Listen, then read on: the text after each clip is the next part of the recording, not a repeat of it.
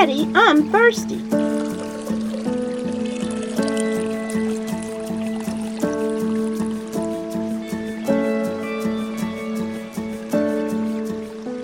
Welcome to Thirst with Sheryl, a podcast making biblical truths plain. I'm your host, Sheryl Tyner, and today we're discussing Get Yourself Together. This podcast is meant to be a basic overview. Let's jump right in and begin with prayer. Speak, Daddy, your servants are listening. Increase you and decrease me. Open all ears to hear and hearts to receive. Give listeners revelation, light, or an aha moment. In Jesus' name, amen. Last week, our podcast focused on two imperative things that are necessary to grow in Christ: faith and prayer. So let's summarize. The Living Bible says that faith is the confident assurance that something we want is going to happen. It is the certainty that what we hope for is waiting for us, even though we cannot see it ahead. Secondly, prayer is a communication with God. We communicate by praising Him, confessing our sin before Him, thanking Him, and asking Him for our needs and desires. Additionally, we discuss how prayer includes all of these aspects and not just the asking, which is what a great deal of Christians and non-Christians do. So, faith and prayer are imperative, but the main thing is that you must trust and believe. My husband and I had company over for a couple of good friends weeks ago, and boy, did I do it up.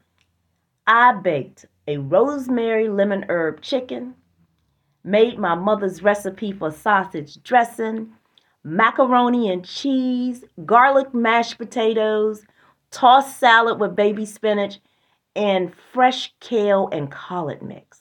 For dessert, apple pie and ice cream. It was like a mini Thanksgiving dinner.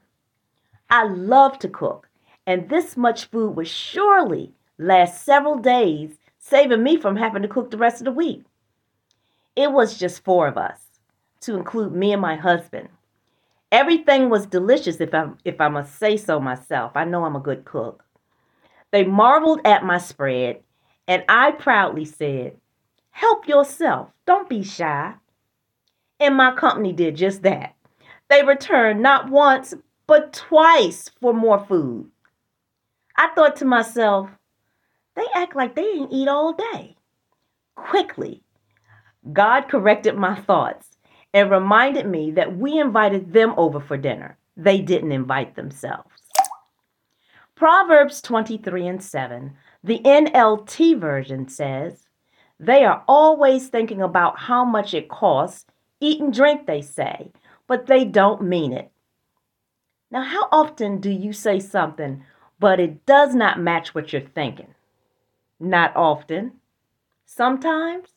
Not ever. Well, let's look at the New King James Version, which reads this way: "For as he thinks in his heart, so is he. Eat and drink, he says to you, but his heart is not with you." So let's take the first part of this scripture.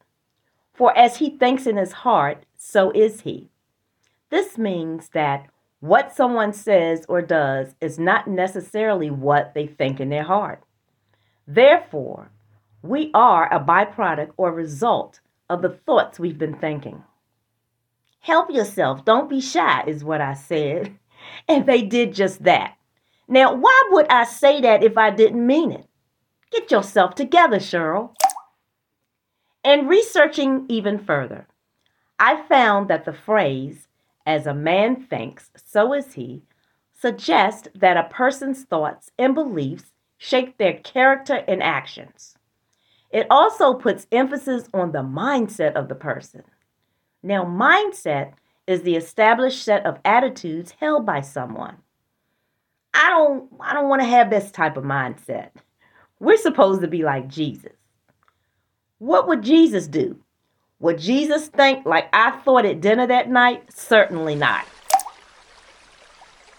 You probably noticed by now that when I do these podcast sessions, I do look at different versions of the Bible, and that's for clarity's sake. Although the NIV version is my preferred version, the Holy Spirit has urged me to explore different versions to assist with clarity.